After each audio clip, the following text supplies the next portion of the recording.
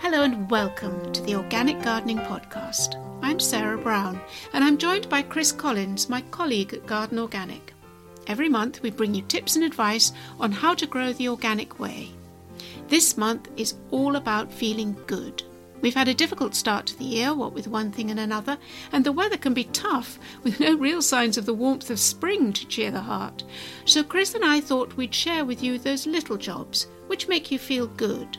Some are outside when you feel the need for fresh air, and some are indoors when all you want to do is keep warm. They'll help you prepare for the busy growing season ahead and give you that inner smile of satisfaction from jobs ticked off a list. Oh, and talking of smiles, our guest this month always seems to be beaming. Danny Clarke is the son of Jamaican parents, and he brings that Caribbean sunshine with him.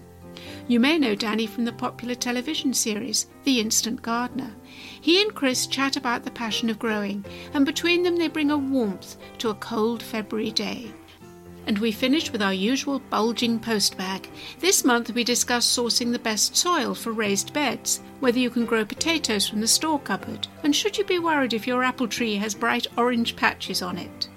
But first, a quick reminder that this podcast is supported by our brilliant sponsors, the Organic Gardening Catalogue.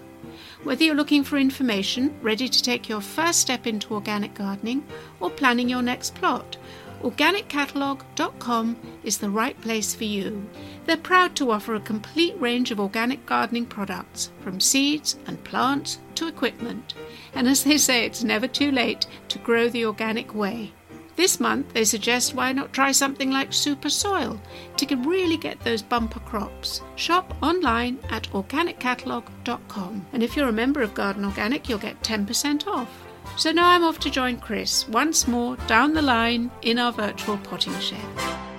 Hey Chris, what weather we've been having. I'm looking out onto cold snow, but the forecast is for rain and then more rain and then more rain. Yeah, it is the dark month, Sarah. It really is. Everybody's kind of bring on the spring. I think that's particularly poignant, obviously, this year due to our lockdown situation. Yeah, spring can't come soon enough, Sarah. I couldn't agree with you more, but I always think that February and March actually divides the nation in terms of weather, doesn't it? So down south, we're relatively lucky. I know we've got snow at the moment, but it'll pass and it'll become more mild. But up north, I guess you're stuck with snow for some time. Well, it's interesting. I put some leaf mould on my balcony. I've got all my bulbs are coming through, and I always worry about them rotting or whatever. So I give them a little bit of attention. I bring some leaf mould I've got from the allotment, and I just do a little thin top dress on each pot. And I put this out on social media, and all my Scottish mates went, well, you're way ahead of us. No sign of our bulbs yet. And it's just a kind of a little reminder that the disparity between what we get down south and what we get up north and the difference in growth rates is always worth a consideration when we're talking about gardening. It's you balmy Londoners, and that's balmy with an L, not an R, Chris.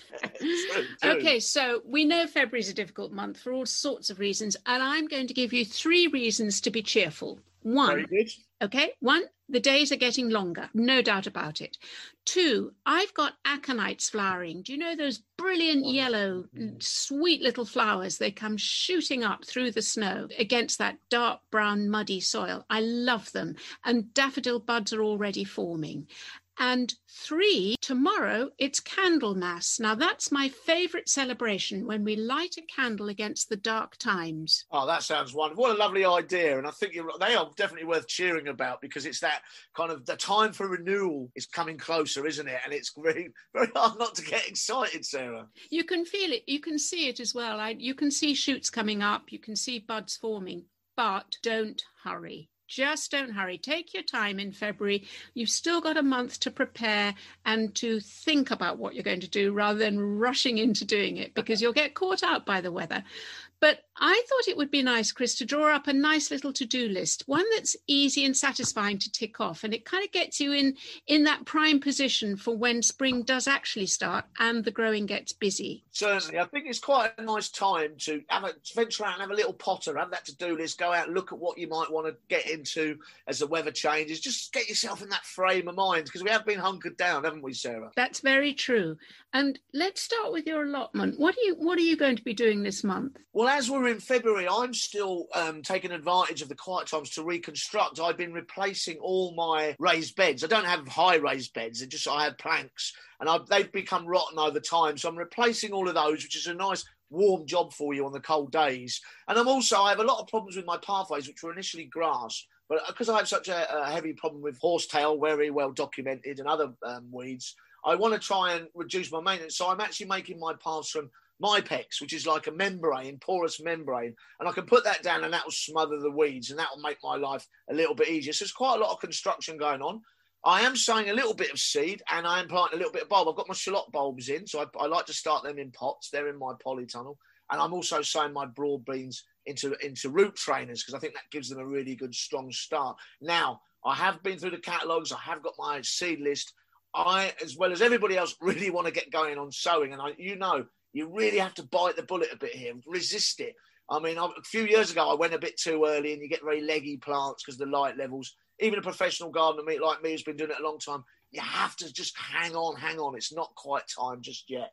I think most importantly is the soil hasn't warmed up yet. And until that happens, and you will know literally by holding the soil in your hand as to whether it's got warm enough to start working into it. Nature will tell you when it's ready, but it certainly isn't this month. No, it's very, very too early. So just something to look forward to. Don't jump the gun, I would say. One little trick I tend to do as well is I tend to fleece a couple of my raised beds. I'll put some fleece down, pin that in with 10 pegs, just because I'm trying to preempt that warming of that soil and I can start putting my quick crops in, my rockets and my salads in March. So I'm kind of, I'm just trying to jump the gun a little bit in that sense when it comes to soil warmth.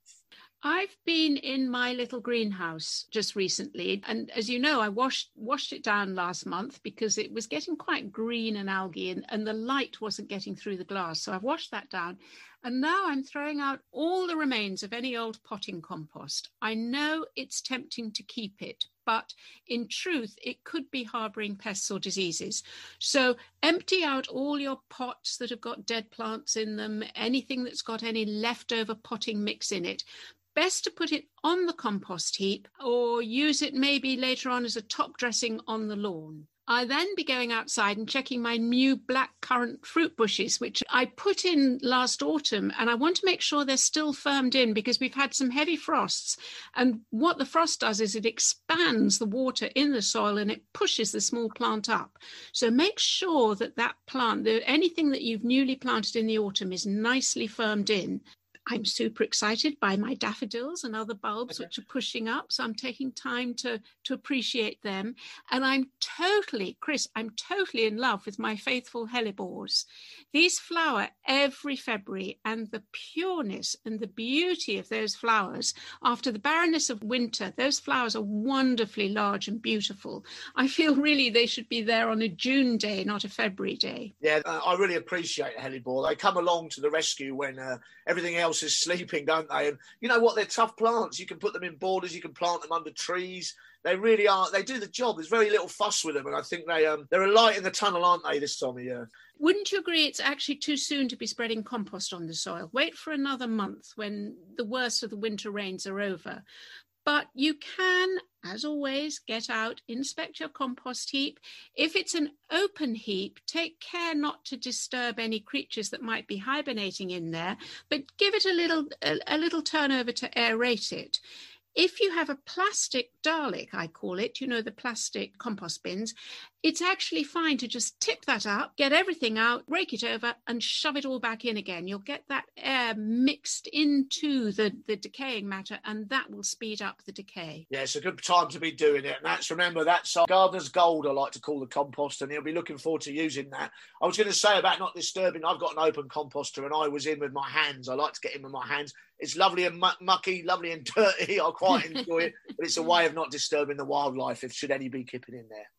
And I've been doing a little bit of pruning as well. It's cold. My God, my hands get cold. But it's a lovely winter thing to do. And I've been pruning my small willow tree. I've cut it right back.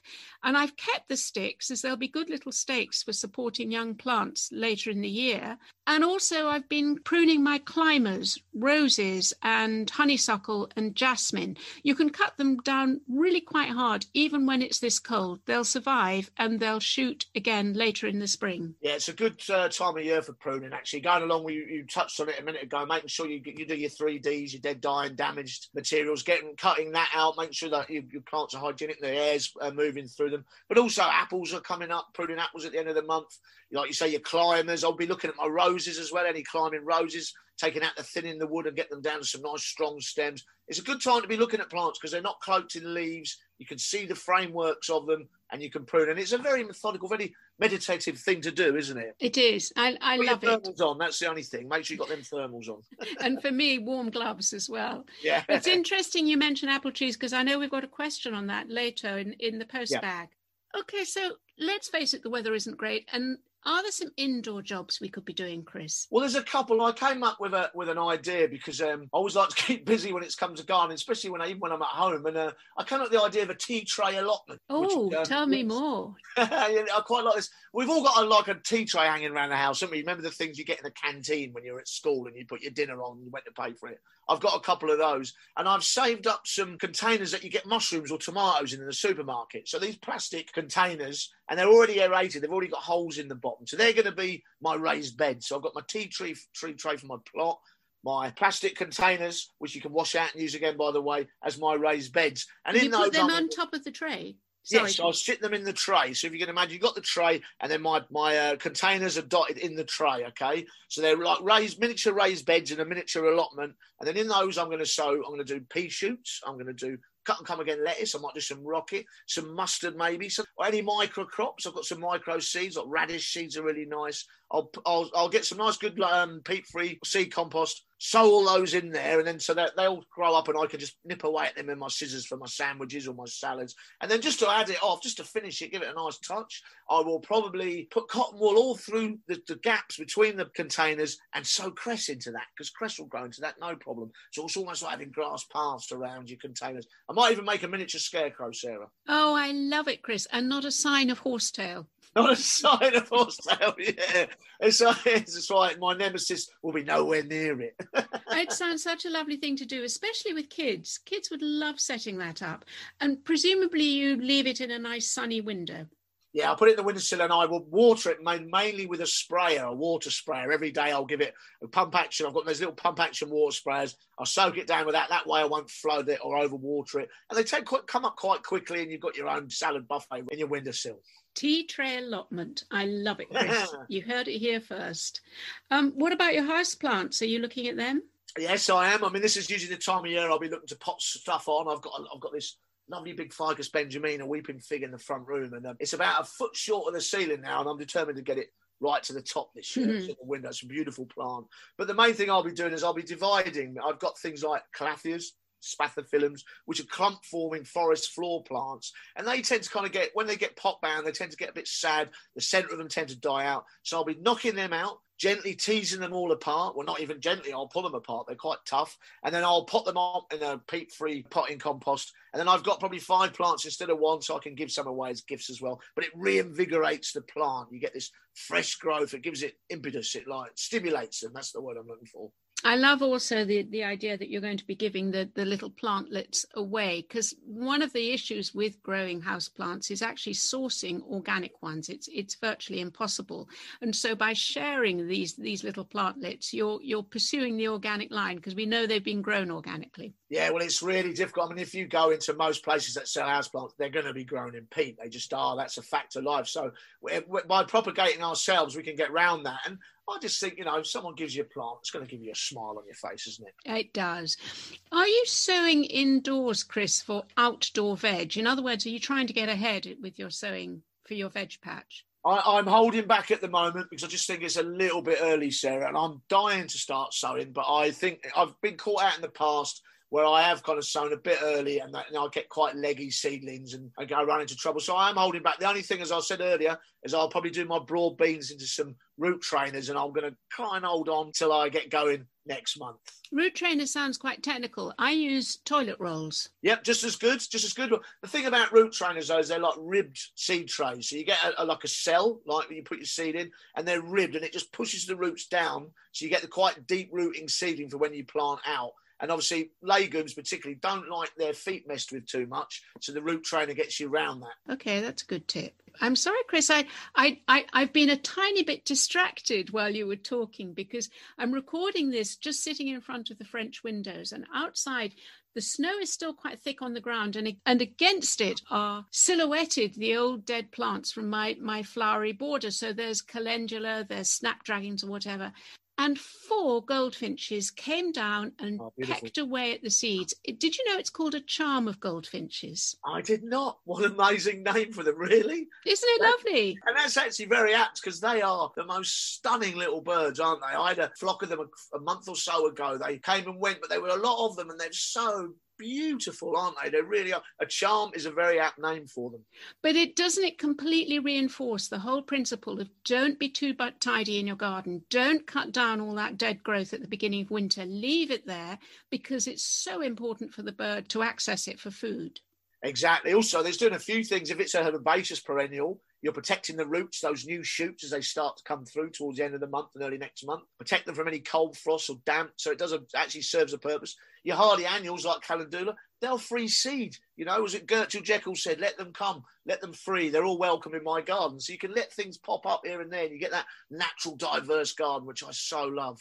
I couldn't agree with you more. And I think it just ties in with the whole organic principle of just working with nature. Of course, we don't use toxic chemicals. That's a given, but it goes further than that. It's being guided by those natural cycles and events. I find it very exciting and very creative. Well, you get your rewards, don't you? Like, you know, when you get goldfinches coming in, a charm visiting you, you know, what more can you ask for? It just really is nothing but delight. Thank you, Chris. You're absolutely right. And now it's time to meet our guest. Chris met Danny Clarke in London way back in November, long before lockdown. Danny is known to many as the presenter on the TV programme The Instant Gardener. He and Chris share a lovely positivity on the benefits of gardening, and they discuss ideas on how to bring diversity into the gardening world. So I'm here with Danny Clarke, which is the first time we've met, isn't it, Danny? It is the first time we've met, but I've met you on the telly many moons ago, Chris. I've met you on the telly too. Oh, you may have done, but I think you influenced me more than I influenced you, because there's little phrases that you use that I bring into my presenting. Oh, I couldn't be more complimented. Well, you know, you're very good and very impressive. And one of the phrases you use is getting up close and personal with your plants. I used to love that when you said it. I love that. I'm into the tactile side of plants. You just showed so much passion. You know, passion is contagious, isn't it? If you're enthusiastic about something, it rubs off. Yeah, it comes over with you as well. We're there for a reason, aren't we? We do what we do for a reason. We're not just going for the motions, are we? We love what we do. Yeah, that's the thing. Do you know what? I couldn't think of doing anything else but this. Me neither. I've never wanted to. I mean, have you always done it? Always done it, yeah. Oh, see, I feel I've missed out on a few years because it came to me later in life. Right, okay. It was a career change by accident. I was basically I was in sales and things weren't going too well. This was in the early 90s. And I just got this random phone call from this lady, Jo Bryant, who's looking for a gardener. She'd heard that I enjoyed gardening, but I wasn't a professional or anything like that. Sure. I didn't really know a plant from a weed, but I just enjoyed being outside in my own plot. And she asked if I'd come and work for her 1 day a week. I mean, her place was amazing. I mean, her house was falling down, but she had the most amazing garden. Yeah. It covered about 2 acres of woodland and pristine garden. She had one of these all-year-round tans because she was always in it. Yeah, brilliant. But she got to a point where she couldn't handle it anymore for health reasons. Oh. She was one of these people, I mean, we were talking about, you know, enthusiasm being contagious. She was the same. Whenever she greeted me, it'd be, Danny, how wonderful to see you. And sometimes, if it was pouring down the rain or whatever and cold, and she could tell by my expression I didn't fancy working that day, I just wanted to say, Danny, don't worry about today. Go away. We'll come back when the sun comes out. She wouldn't do that. She'd say something like, what a dramatic day. Doesn't the sky look lovely? What a lovely grey colour. Yeah. Doesn't the wind feel wonderful on your face? Like this, I'll be thinking, what planet are you on? But it would change my perception. And I'd think, well, after all, there is a beauty in everything. if you choose to look for it. I think as a gardener, you start to get you become very intimate with nature, don't you? Yeah. And so you take it all weathers, all climate, every little bit of it has its own beauty. It does. It's just, I think you need to get a thick skin to begin with, because you're out in the wind and the rain. You are, and it's amazing when people say the sun's shining, they say what a lovely day, and when it isn't shining, they say it's a horrible day or it's a nasty day, but it isn't. Nah. It's just a different kind of day. Exactly. That's all it is. Exactly. And we should. So if you don't celebrate all the days, you've got to narrow your scope, aren't you? You certainly are. You're just going to be waiting for the sun to come out, and in this country, it hardly ever does that. It'd be a long way, wouldn't it? It'd be a long time, yeah. You've got it, in all its glory, the different seasons, like we're coming into autumn now, I always find it's like an old friend turning up, isn't it? You kind of get very familiar with it. And I should say we're in a beautiful spot here in Holland Park, aren't we? And in the Kyoto Garden, the Japanese garden. Oh, it's beautiful. And it's in a beautiful autumn day, isn't it? It's stunning. And I was sitting there, I was wondering, obviously you do quite a lot of design. What are your influences of design? What do you like doing when you sit down with a pen and paper or you look at a garden? What do I like doing? Well, basically, most of the gardens I do are sort of small urban gardens. And I tend to take my cue from the client, speak to them. If you listen to the client, it makes it easy. Because they tell you what they want and you just interpret it. And that's really how I feel, that I'm an interpreter of people's ideas. And I just make suggestions. So they'll say, well, this is what I want. I might want a patio. I want it to be this large. And I say, well, how about this? How about making it slightly smaller or slightly bigger, or make it slanted, or make it lower, or put some plants in there so we can connect the patio with the garden, that kind of thing. Yeah, certainly. So, that's all it is, really. It's nothing. I don't think, for me, there's no magical. No, it's not. So you're interpreting. It's just interpretation. The hardest gardens to do is when people say to you, just get on with it. I know, because they'll have an idea what they want, but they're not telling you. They're not telling you. Or maybe they don't have an idea.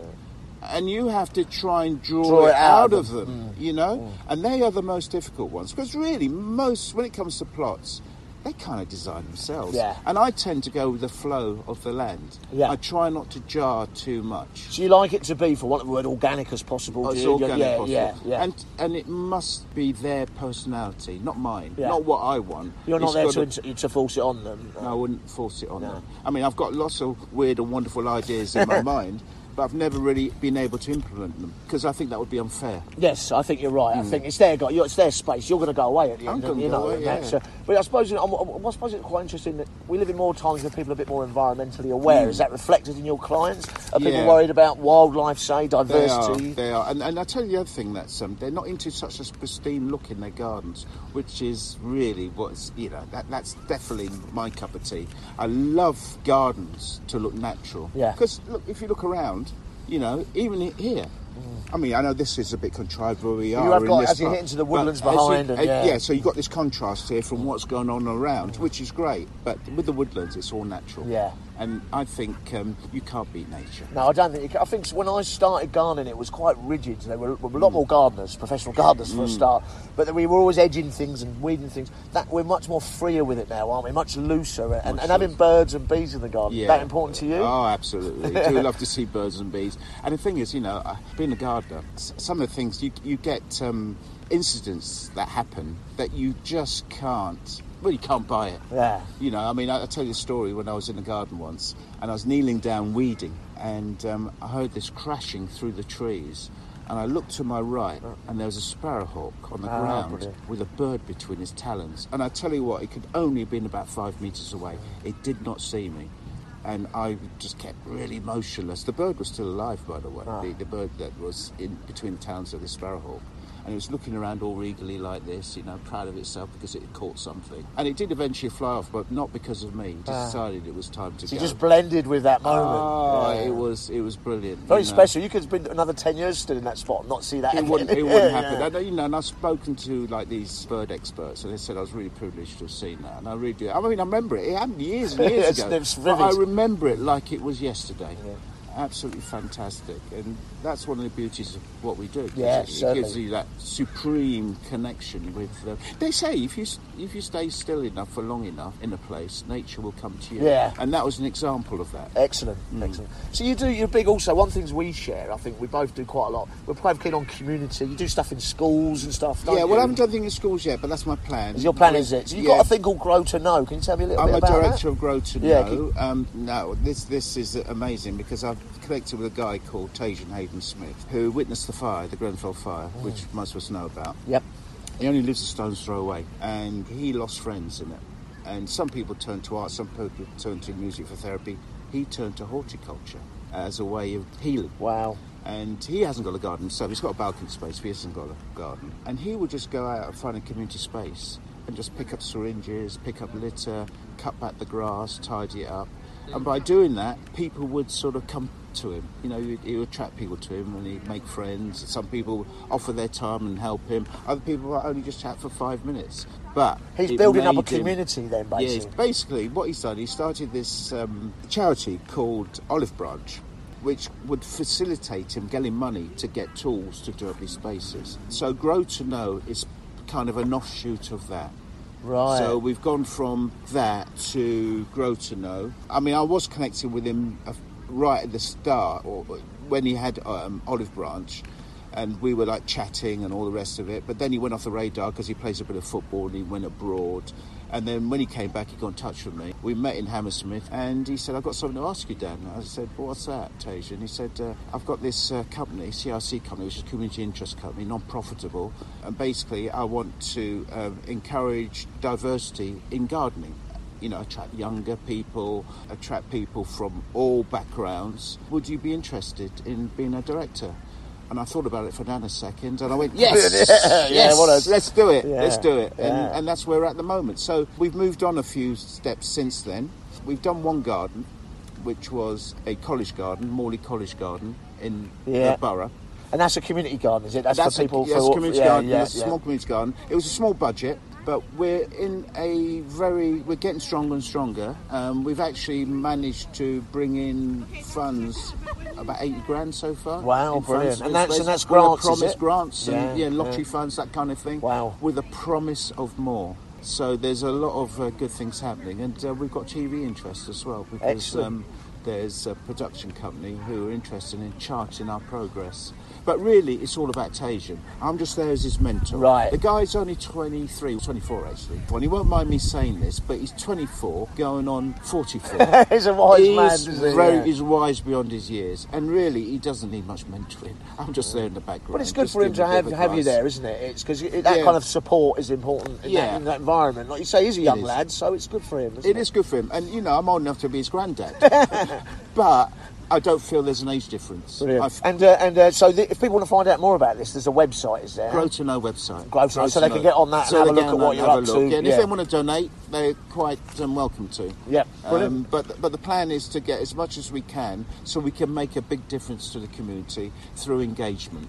You know, whether it's going into schools or people live in the borough, we can attract them and get them involved. Get their hands in the soil and get them involved and, you know, and show them the wonders of horticulture. I think there's nothing more of a social adhesive than getting out in the garden. You can meet the poshest man in the world, and you still get on with them if you're in a garden situation. Do you know, it's like what we're doing now. What we're doing, we're smiling. Yeah. It's the only thing. It's one of the few things that makes me smile.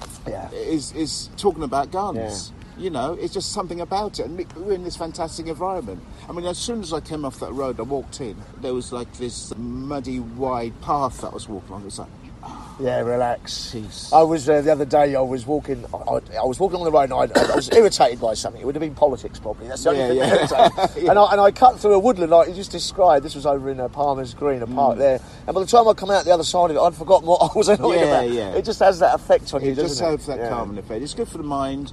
And it's good for the soul. That leads me on to the next thing, because I know you're going to do a garden in an NHS hospital, aren't you? In Gloucestershire. Gloucester Royal. Right, yes. So tell me a little bit about that. So it's early days at the moment, but they've agreed to pay me a consultation fee, and I think it's going to happen. Sounds good. So really, it's about a space for the patients, well, for the doctors, nurses and patients, a place where they can recuperate, to get some solace. Yeah. So really it's a way of saying thank you to the people who, And will you consult with them in terms of what they like? Oh, yeah, absolutely. Yeah. So we've done I went there last week and I spoke to a couple of the bosses there, shall we say, and they've given me an outline of what they want, and they showed me around the area. What kind of ideas are they thinking? Do you know, have you got? They haven't got any ideas. I've got. You've got the ideas. I don't want to give away secrets. I'm not going to give away any secrets on the phone. No, that's good. That's all right. If I told you, Chris, I'd have to shoot you. Yeah, okay, mate. That's fair enough.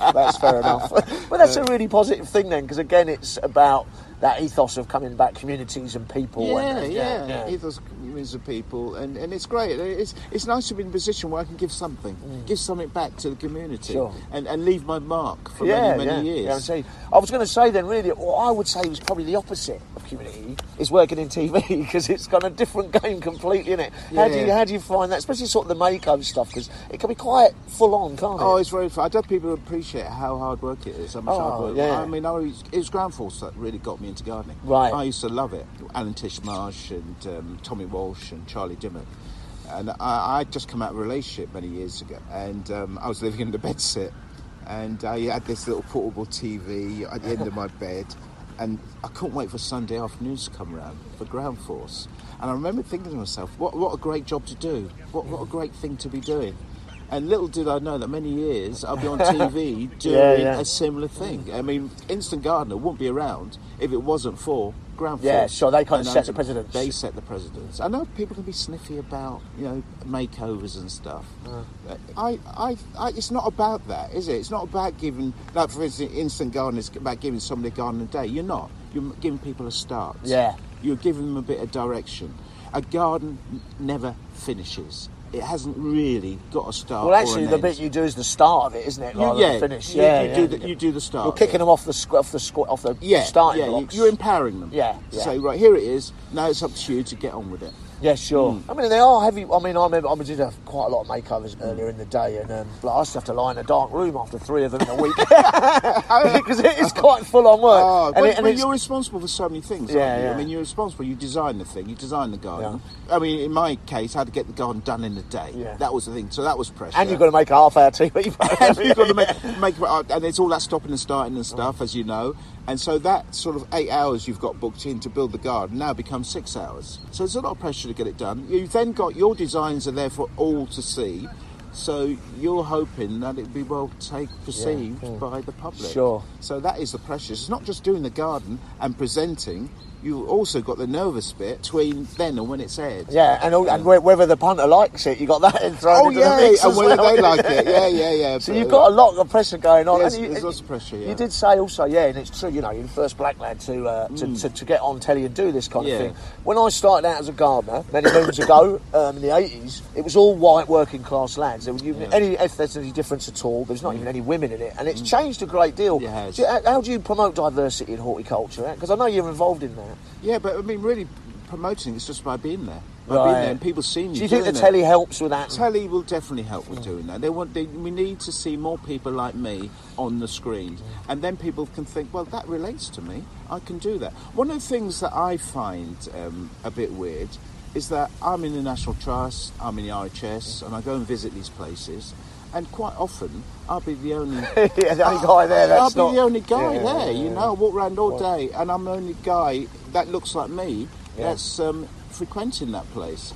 And what is it that's keeping these people away? Well, that's a $1 million question, I suppose, isn't it? Yeah, but I think TV has a lot to play in it because people watch these programmes. I mean, I saw a programme about Sissinghurst Gardens, and who was narrating it? One of the poshest voices, around, Penelope Keith.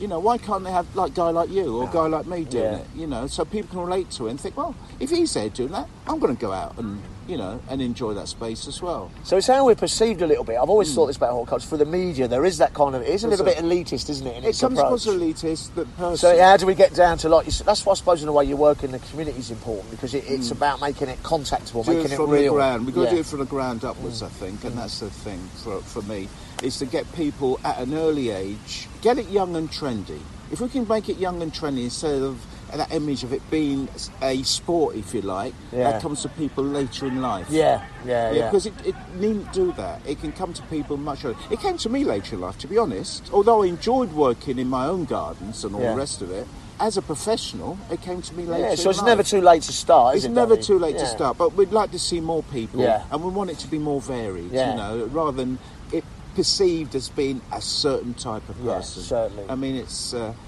all wrong. It's wrong on so many levels, and we're going to change it. And we're going to change it. That's what I like to hear, a positive message. So that brings me to you as a person in terms of your gardening. You know, what really does it for you? I love it. I'm like a big tree and shrub man. I love lots of trees. I love lots of trees in the garden, and there's no spaces too small for a tree, as far as I'm concerned. You can put a tree in any space. People are frightened of them. That's the thing, because they think, they grow big, out of control, and how are they going to handle them?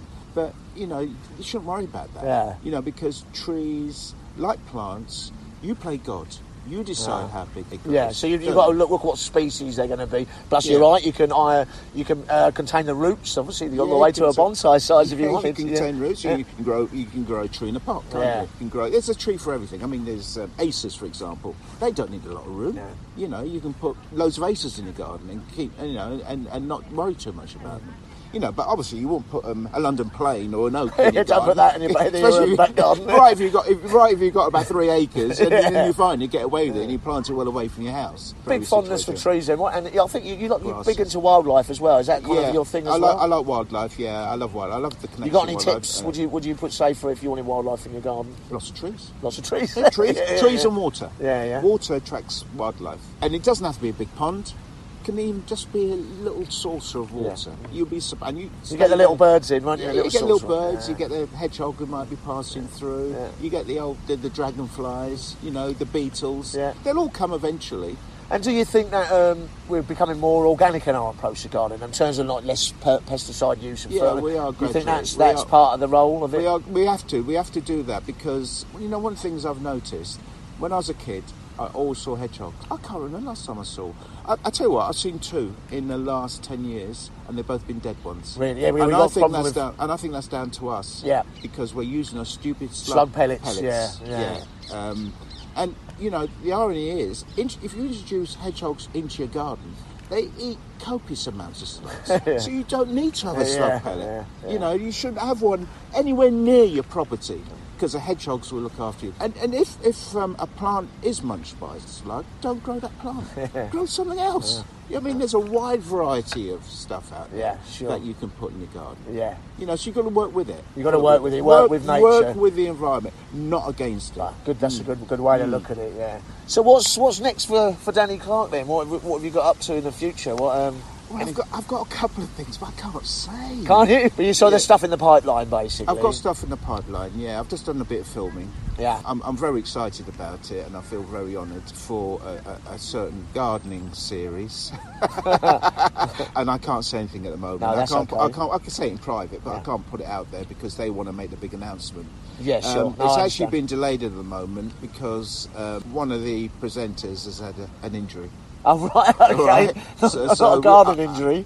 Well, he was in his garden. Was he? And he fell over. I shouldn't be laughing, I suppose. No, it's funny when I mention it to people and I tell them who it is. They do laugh. It's weird. I suppose I laughed as well when I heard about it because I just can't imagine this guy doing it. So that's our only hint then. If you hear about an injured gardener, we'll get it. Well, that's quite good for our listeners. Listen, the plot thickens, right? You'll find out in the future. The plot thickens. Have you been affected by COVID much? Has that done much? Yeah. Obviously, but do you know what? I think for gardeners, it's worked in our favour because a lot of people have had to stay indoors because of what's been happening.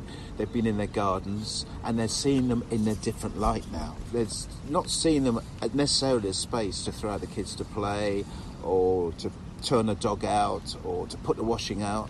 They're actually seeing it as a space, as an extension of their property. So in a way, I think we've gotten a driving seat a little bit because people are suddenly gardening that weren't doing it before. And also we need to encourage people who have started gardening, we need to encourage them to carry on with it.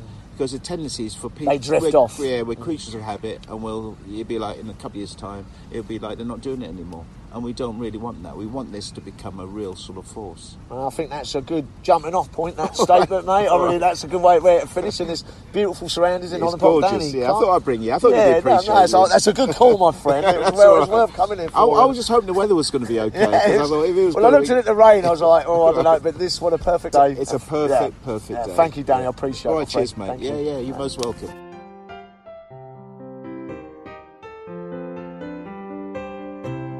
And now it's time to open the post bag, and I'm joined by Chris, Anton, and Hannah. Welcome, everybody. Hello, everyone. Hello. Hannah, would you like to start? What's our first question? Yeah, so we've got a question in from someone who's new to gardening. They want to grow in raised beds, and they're asking where they can get organic topsoil from and what they should be looking out for.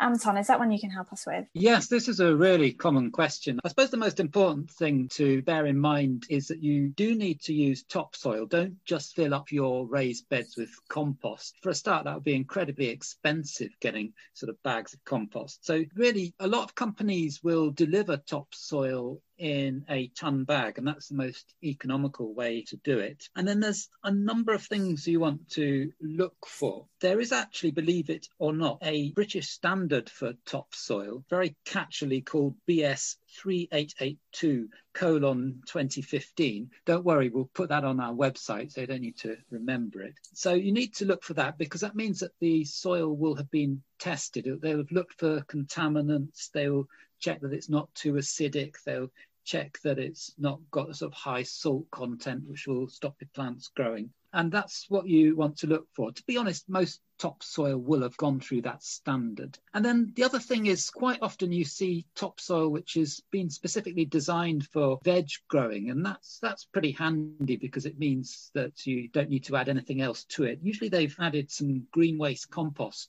And for that, there's, I'm afraid, another sort of standard you want to look for. It's called PASS 100. Again, that will be on our website.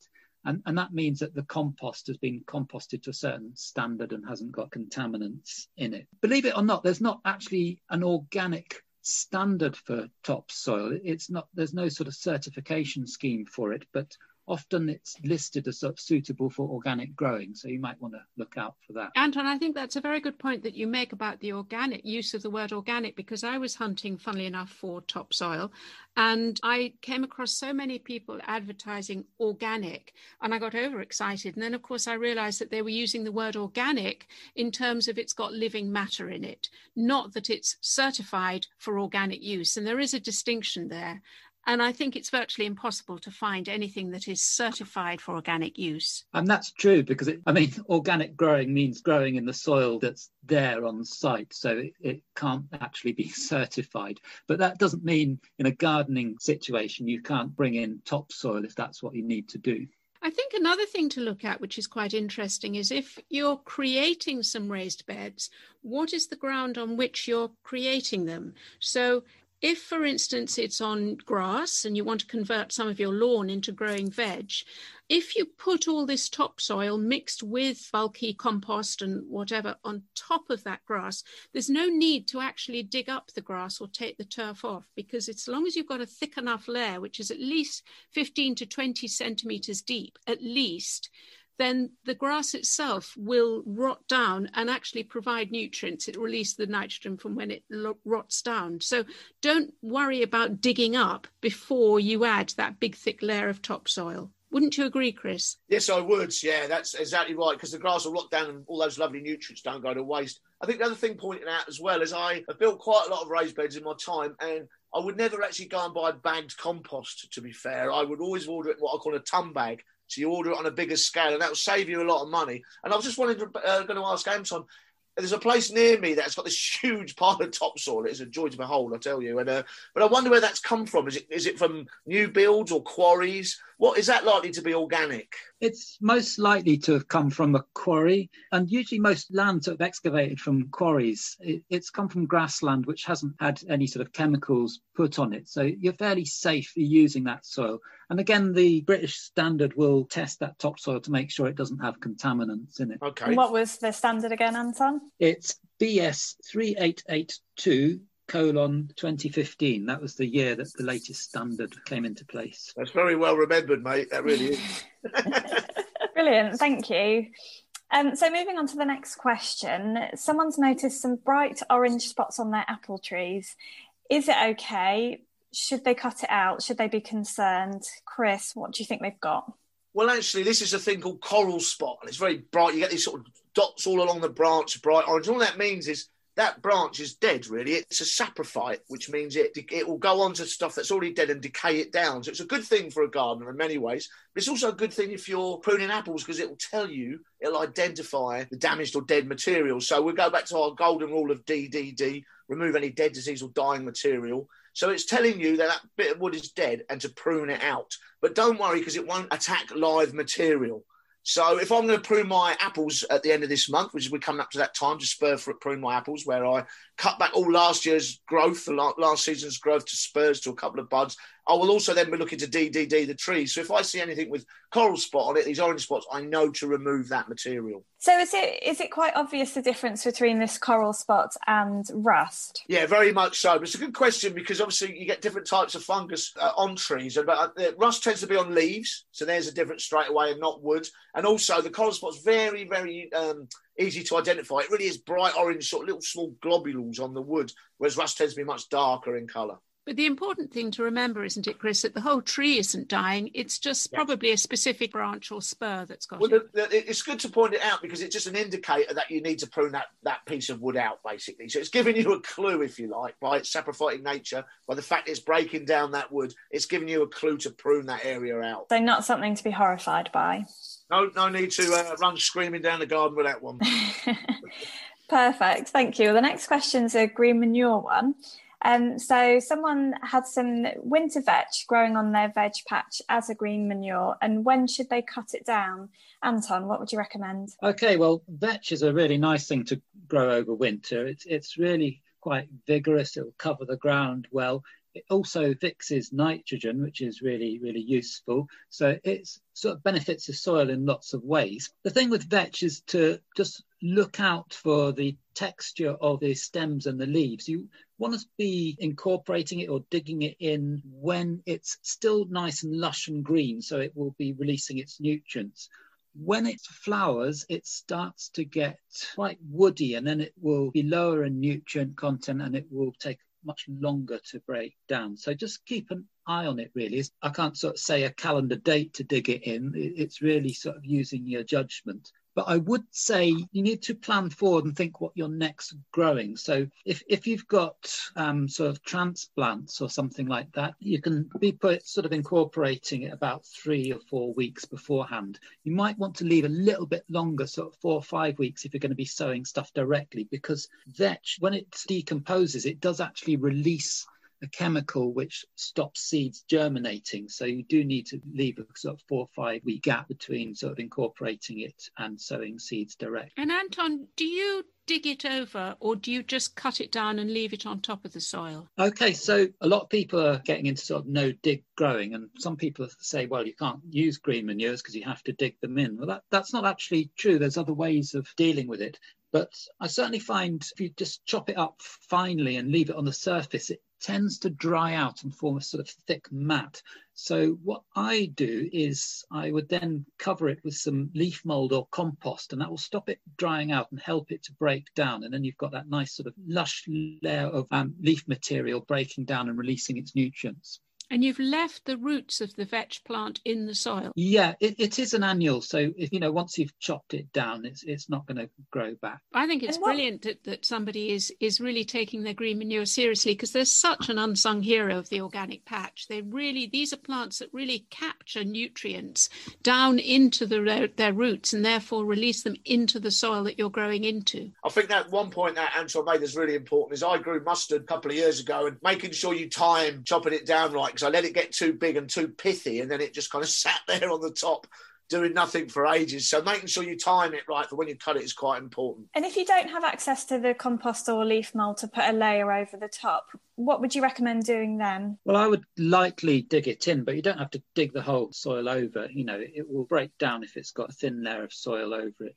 The other thing, if it's got a bit tough, is you could then chop it up and put it in your compost as well. Then you're sort of saving those nutrients for later by composting, and then putting the compost on your soil at a later date. Okay, brilliant. Thank you. So our last question today, someone didn't manage to get any seed potatoes this year, and they've asked whether they can use their supermarket potatoes instead. Hannah, I'm glad you've asked this question because I'm doing exactly that. I'm experimenting. I've got pink fir apple potatoes and I've got some indeterminate white potato from a bag from the greengrocer. Nobody quite knew what variety it was. And they're both chitting at the moment in egg boxes. And I'm interested to see how they chit, how they form, and whether I can grow from them. But I can sort of hear Anton on my shoulder with a slight tut-tut. Is that right, Anton? Yeah, certainly sort of plant pathologists would frown on you slightly for doing that.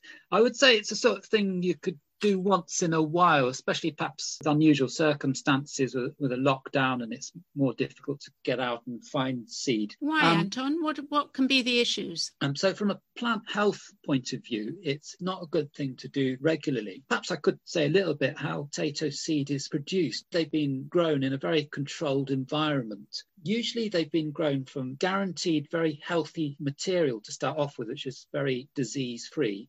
And they've been grown in a location which is well away from other potato crops, because a lot of these potato diseases, particularly viruses, are spread by aphids. So that's why they often come from parts of Scotland. So those potato seeds, when you get them, they've got a certain guarantee that they will not have a certain level of diseases in them. They've even been tested to make sure that those disease levels are below a threshold. So the potatoes that I got from the greengrocers or the supermarket are not necessarily guaranteed to be disease-free. And if I keep growing from them, then I'm going to introduce those diseases into the soil. Yeah. Unlike other seeds, which are a sort of result of cross-pollination and the plants getting rejuvenated, a potato seed is literally, it's a vegetative reproduction. You're taking away a part of the plant, basically, and passing it on to the next generation. So if you sort of continue to use your own potato seeds, it's a bit like photocopying something and then redoing the photocopy of the photocopy each time. You can get away with it once, but once you start continually re-photocopying something, you end up with quite a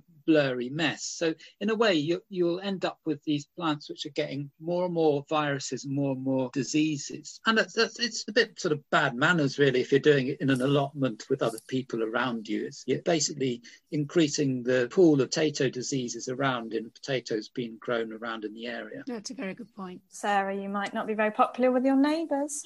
No, but it's an experiment I've started, so I'll continue. And as Anton said, lockdown brings its own challenges, doesn't it? And this was just one way I thought I could get round it. Yeah, it'd be interesting to see the results, Sarah. I'm sure you'll get a good crop out of it. Like I say, Anton's probably better just doing it for one season in these rather adverse times. Yeah, I'd say it as a sort of naughty one-off.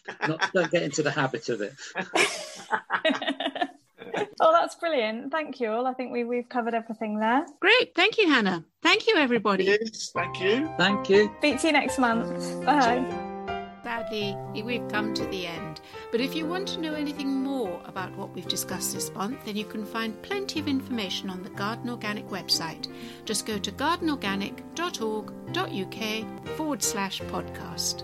And if you're in the mood for buying, don't forget to check out theorganiccatalogue.com. Next month, I chat with Mark Lane, presenter on Gardener's World. He's a thoughtful garden designer, viewing what grows in the garden from all heights and angles. Oh, and before we go, I just wanted to say a big thank you to everyone who's listened and been in touch. You've all been great at liking, reviewing and subscribing, so thank you. We have had some 5-star reviews from around the world, but perhaps this one is my favourite. When I started listening to this podcast, I was only toying with the idea of going organic on my new allotment. Now I couldn't imagine doing anything else.